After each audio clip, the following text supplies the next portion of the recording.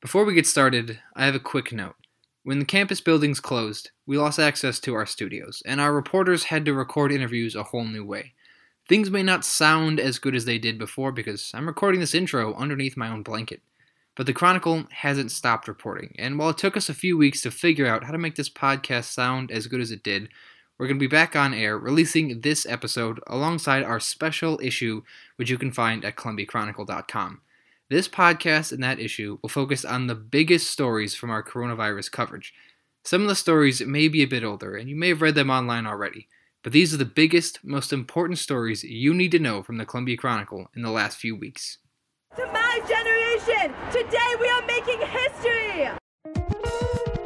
It's embarrassing to us as a nation. All over the world, they're talking about Chicago. I campaigned on change, you voted for change, and I plan to deliver change to our government. You're listening to Chronicle Headlines. One of the reasons I'm perpetually excited about Columbia is that we have chosen to be different. Welcome in. I'm Blaise Mesa. It's been almost 2 months since Columbia suspended in-person classes due to the coronavirus pandemic. How has Columbia managed the pandemic so far? We checked back in with reporters to recap some of the biggest stories during the past 2 months.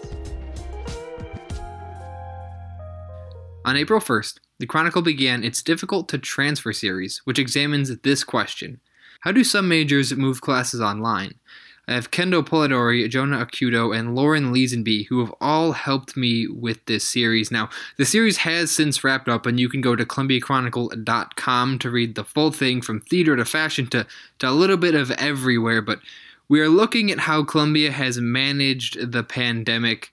Kendall, you looked at the music department and their online classes. That seemed like a pretty performance-based class with a lot of, needing an audience and this, that, and the other. So how was that transition to online learning managed? What were your sources telling you?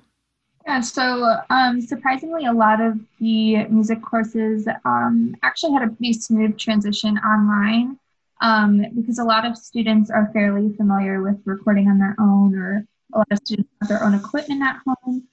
So basically what a lot of courses did, they meet on Zoom, and they have students with their own equipment in their own homes kind of playing, and it got kind of like difficult with ensembles or say like private lessons though, rather than, regular courses. For private lessons, a lot of the instructors kind of recorded themselves, playing, and then the students would listen to that on like a loop and kind of play to that while they were on Zoom with their instructor. So kind of the same thing as playing with them, but they don't have the professor there to kind of, play something back or really direct them in real time. And then with the ensemble, that was kind of the most changed thing for the music department, because obviously students aren't able to play in whole, like as a whole group.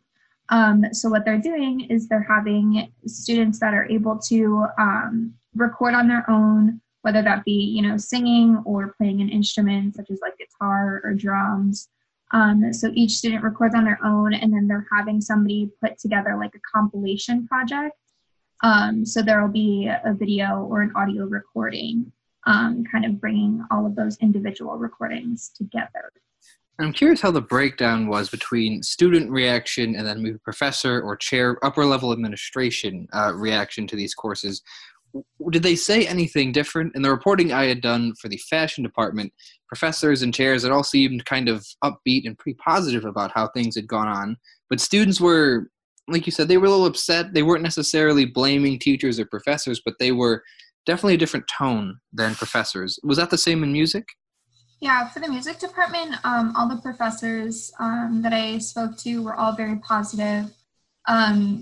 And the same with students, while this is a situation that is not ideal, and it's kind of hard for obviously people that play music and are musicians, and that's like what they do. That's very performance based. Yeah, that's difficult, but everyone's going through it. So like everyone kind of had the same consensus that, there's nothing really we can do. So we might as well use this as an opportunity to get creative and try new ways of, creating music, producing, recording, everything like that. So I found with the music department story that a lot of people are pretty positive about it, and they're using this time to kind of learn new avenues of creating music. So then, at least in the music, do I have this correct, that most students probably had guitars or pianos or whatever instrument or whatever they played, they already had that at home, is that right?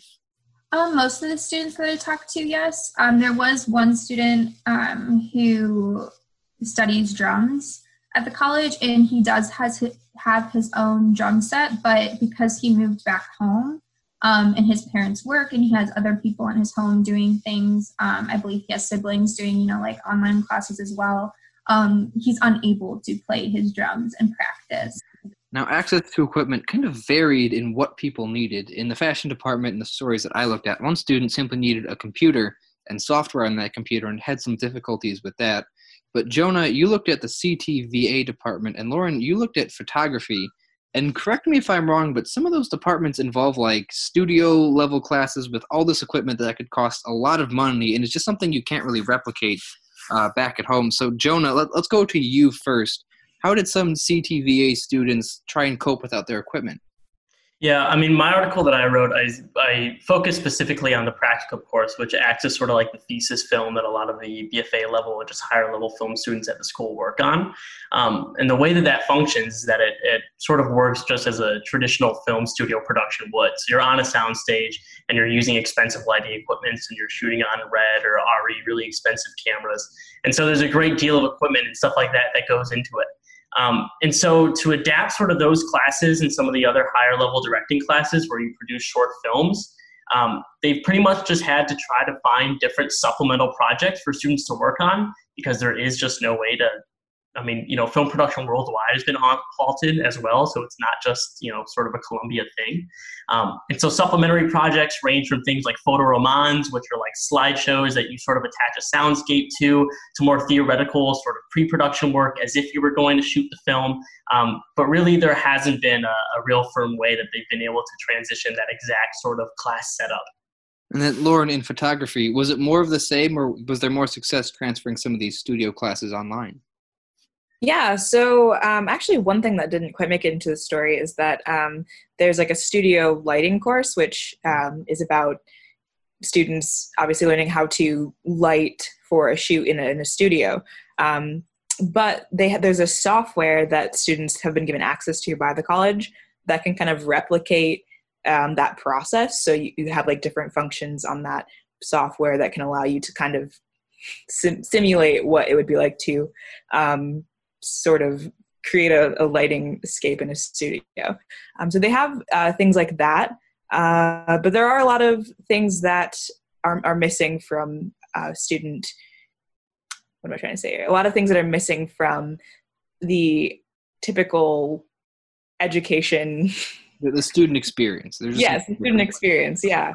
They were allowed to take home some certain pieces of equipment. If you were enrolled in certain courses, you were able to check that equipment out. Like right before campus sort of closed down, the photography students were allowed to check some equipment out to have over the rest of the semester. So they do have some equipment, but they are without those like studio spaces, no dark room, no printing facilities, things like that. Yeah, and we should mention that we'd found similar things kind of throughout the series, that Columbia was able to send some things, like in fashion, sewing machines were able to be sent over, but some of the more industrial, larger things, simply put, weren't. So I want to open this question up with everyone, and Lauren, we'll go to you first. Did students still feel that they were learning? There's been a lot of momentum, really nationwide about people saying online classes are just not the same as in-person classes, but do students feel they were getting the same experience and learning the same things? Yeah, one of my favorite stories that I came across while reporting was the story of a student who had to essentially create her own dark room. She created it in her laundry room at her parents' house. So she had to learn how to create a darkroom essentially and do all the functions that would be done in a darkroom by herself. The school mailed cyanotype kits to the students, but she from there had to, she said, create something out of nothing. So she felt like she was really learning how to do that. I think, but some of the students, it's obviously difficult when you don't have the facilities or the things that you need to kind of go to that upper level. Especially graduate students I talked to felt like they were really missing out on the graduate equipment that is available to them that really helps their education. And then Jonah, same question to you. How are CTVA students feeling about their ability to learn remotely? Bad. People aren't thrilled, especially because so many of the higher level CTVA courses rely on getting big projects in that take sometimes 50 to 75 people to work on, right? And one of the things that I talked to a student who was a directing focus, and one of the things that he told me about the directing major is that really when you come out of school, you only have 2 or 3 big projects that you can put on a portfolio because it takes like a year to produce one thing as a director versus somebody that's a cinematographer, you can shoot 10 things in the same year. So to lose on one of those things, especially if it is like your thesis film, is a huge deal. And so people are quite upset about it. A lot of what people are being told now is, work with what you have at home, but people feel that we're not paying $20,000 a semester to shoot on an iPhone, frankly. So people have been upset. They don't blame anybody for the situation as a whole because there's nobody to blame, but people are not thrilled. I want to touch on that last point, Jonah, and I'll open this up to the rest of you. But in the fashion department, some of the reporting I had did, students were upset. They couldn't get into some studios or facilities, and simply put, they said, I can't produce the same level of work, but hey, it'll be great experience trying to adapt and maneuver. And that's something that the chair of the fashion department, Colby Reed, said, this is life. You're going to have to adapt and maneuver to things. But every time I talked to a student, I said, well, who are you upset at? Are you upset at someone specific? And they all kind of said, not really. They understood professors were doing the best they could. That's what the students were telling me. Did you hear similar things in your respective reporting? Kendall, we can start with you. What were music students saying? Were they upset at anyone? No, I don't think anybody was really upset at one person. I don't think in this situation there is really anybody to be upset with.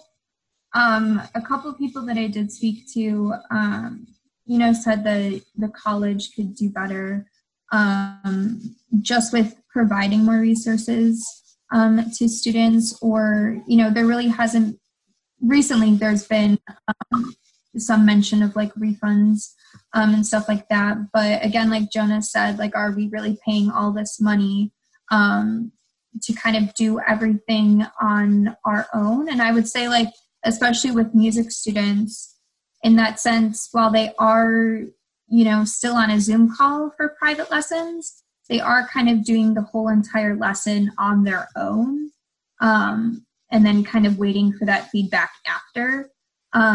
So I don't know, nobody was really pointing fingers, but it's, it's hard not to be upset or, feel like you're not receiving the education that you're paying for. So when we're looking back at how Columbia has managed the pandemic so far, did any of your students in your reporting offer any advice or things they had wished were done differently? Kendall, we'll stick with you. Yeah, they mostly, one person said, especially with classes, one of the sources that I interviewed said that they were getting a lot of like extra like supplemental work on top of the work that they already had, which isn't appreciated. Like when you have a certain amount of classwork that you were kind of expecting for the whole semester, and then to be thrown in like this situation, a global pandemic where you're at home learning on your own, having to do everything remotely, not really getting the education that you expected, and then having to do more work on top of that, like, such as like watching more films and writing papers and stuff like that.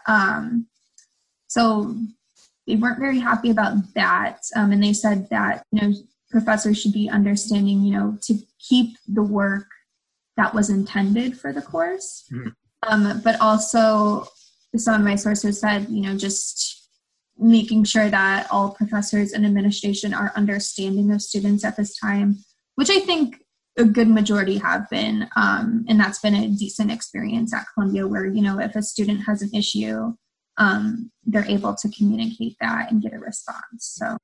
And then, Lauren, same question to you. How did Columbia students feel that their education was managed when moving classes remotely in the photography department? Yeah, I think almost everybody I talked to, from the top, administrators down to students, including faculty, said that they were pretty happy with how the photography department was handling that transition. They felt like the communication has been there, the support has been there, the professors have been understanding, and have been working with students through some of the issues that have kind of come up as like a result of all of this. So I think they were generally happy with how the photography department is handling it. They had some things to say about, again, like we've talked about, the wishing there were refunds for things that they felt like they're missing out on. But for the most part, it was positive, and they felt like how this is being handled is good as it could be. Mm-hmm. And we weren't able to bring on everyone who worked on a difficult to transfer story in that series because there were just too many of us and we only have so much time. So go to ColumbiaChronicle.com for the full series, or you can look at the special May 11th issue that wraps up some of our biggest stories from the past few weeks. Jonah, Kendall, Lauren, thanks so much for coming in. Thank you. Thanks. If you want more coronavirus coverage, check out our May 11th specialty issue. In Metro News, street performers have been hit hard during the pandemic. As reported by the Columbia Chronicle April 13th, the street band Chicago Traffic Jam had to set up a GoFundMe to help support the band members. Michael Malinowski was making between $100 to $150 a day when he performed before the pandemic. But buskers aren't the only performer struggling. In arts and culture news, I think the best thing a musician could do right now is just adapt. That was Max Loebman, singer and guitarist for the band Rookie. As reported by the Chronicle March 23rd, bands are rescheduling shows during the pandemic, and the same goes for music venues. For additional reporting on all of these stories, go to ColumbiaChronicle.com. But before you go, we have one final story.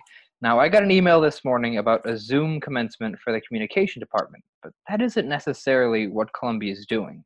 I have managing editor Mari Devro with me now. So Mari, I'm seeing graduation pics, Zoom commencements for whole classes, and then of course the Zoom commencement I had gotten this morning for the communication department. But is that what Columbia is doing? What's their plan for graduation? No, actually, Columbia is planning on postponing commencement ceremonies for this year's graduating seniors until next year in 2021. Then how much do we know about this 2021 postponed commencement? Do you know what happens with caps and gowns? I'm hearing some people saying that they were just mailed their caps and gowns. So what happens in a year from now? Do you know? So the school did leave the option open for students who still wanted to be mailed their caps and gowns if they wanted to celebrate on their own. So that's why some students might still choose to receive their caps and gowns. But ultimately, next year, there might be several ceremonies for both the class of 2020 and the class of 2021, but we don't have too many specifics on that yet. So I know commencement would be about a week or two away, if not for the pandemic. So if you're a senior listening to us right now, there's really nothing you have going on until next year. Is that what I'm getting from this? Yes, that is correct. But this wasn't Columbia's first idea to postpone commencement. Originally, commencement had been canceled. What was the reaction from students?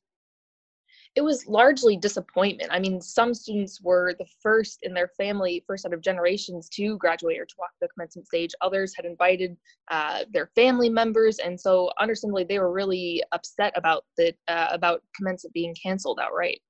And I know we had done some reporting on that story. You can go to ColumbiaChronicle.com to look at some of the original reactions. And I had spoken with Jade Moreno, who was one of the first people in her family to graduate. I'm actually from Texas, and I had all of my family making huge plans, renting Airbnbs, all this. I'm the first person in my family to even go to college, let alone graduate. So it was a very big deal for me.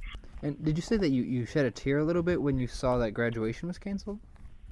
Oh, yeah, that one made me cry.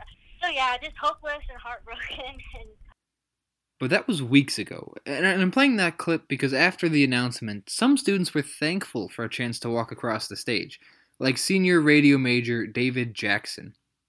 If I didn't have the opportunity to walk that stage and, my parents, my grandparents, and my brother to look at me walking the stage, finally finishing college, if I didn't have that moment myself, I wouldn't really feel accomplished. So, Mari, as we've heard and discussed, people were sad, they were heartbroken, but then the college did in fact make this change. So was that kind of shift in opinion more representative of a larger base? I guess were students satisfied with this change?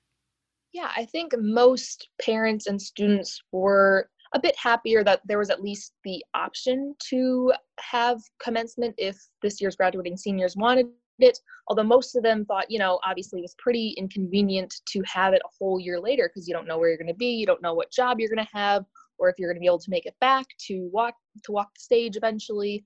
So they were still a little bit disappointed, not as much as initially when commencement was canceled, but some students thought it would be a good idea to have some sort of Zoom commencement for the graduating class, just to recognize their hard work and their efforts, even if they couldn't have the real deal.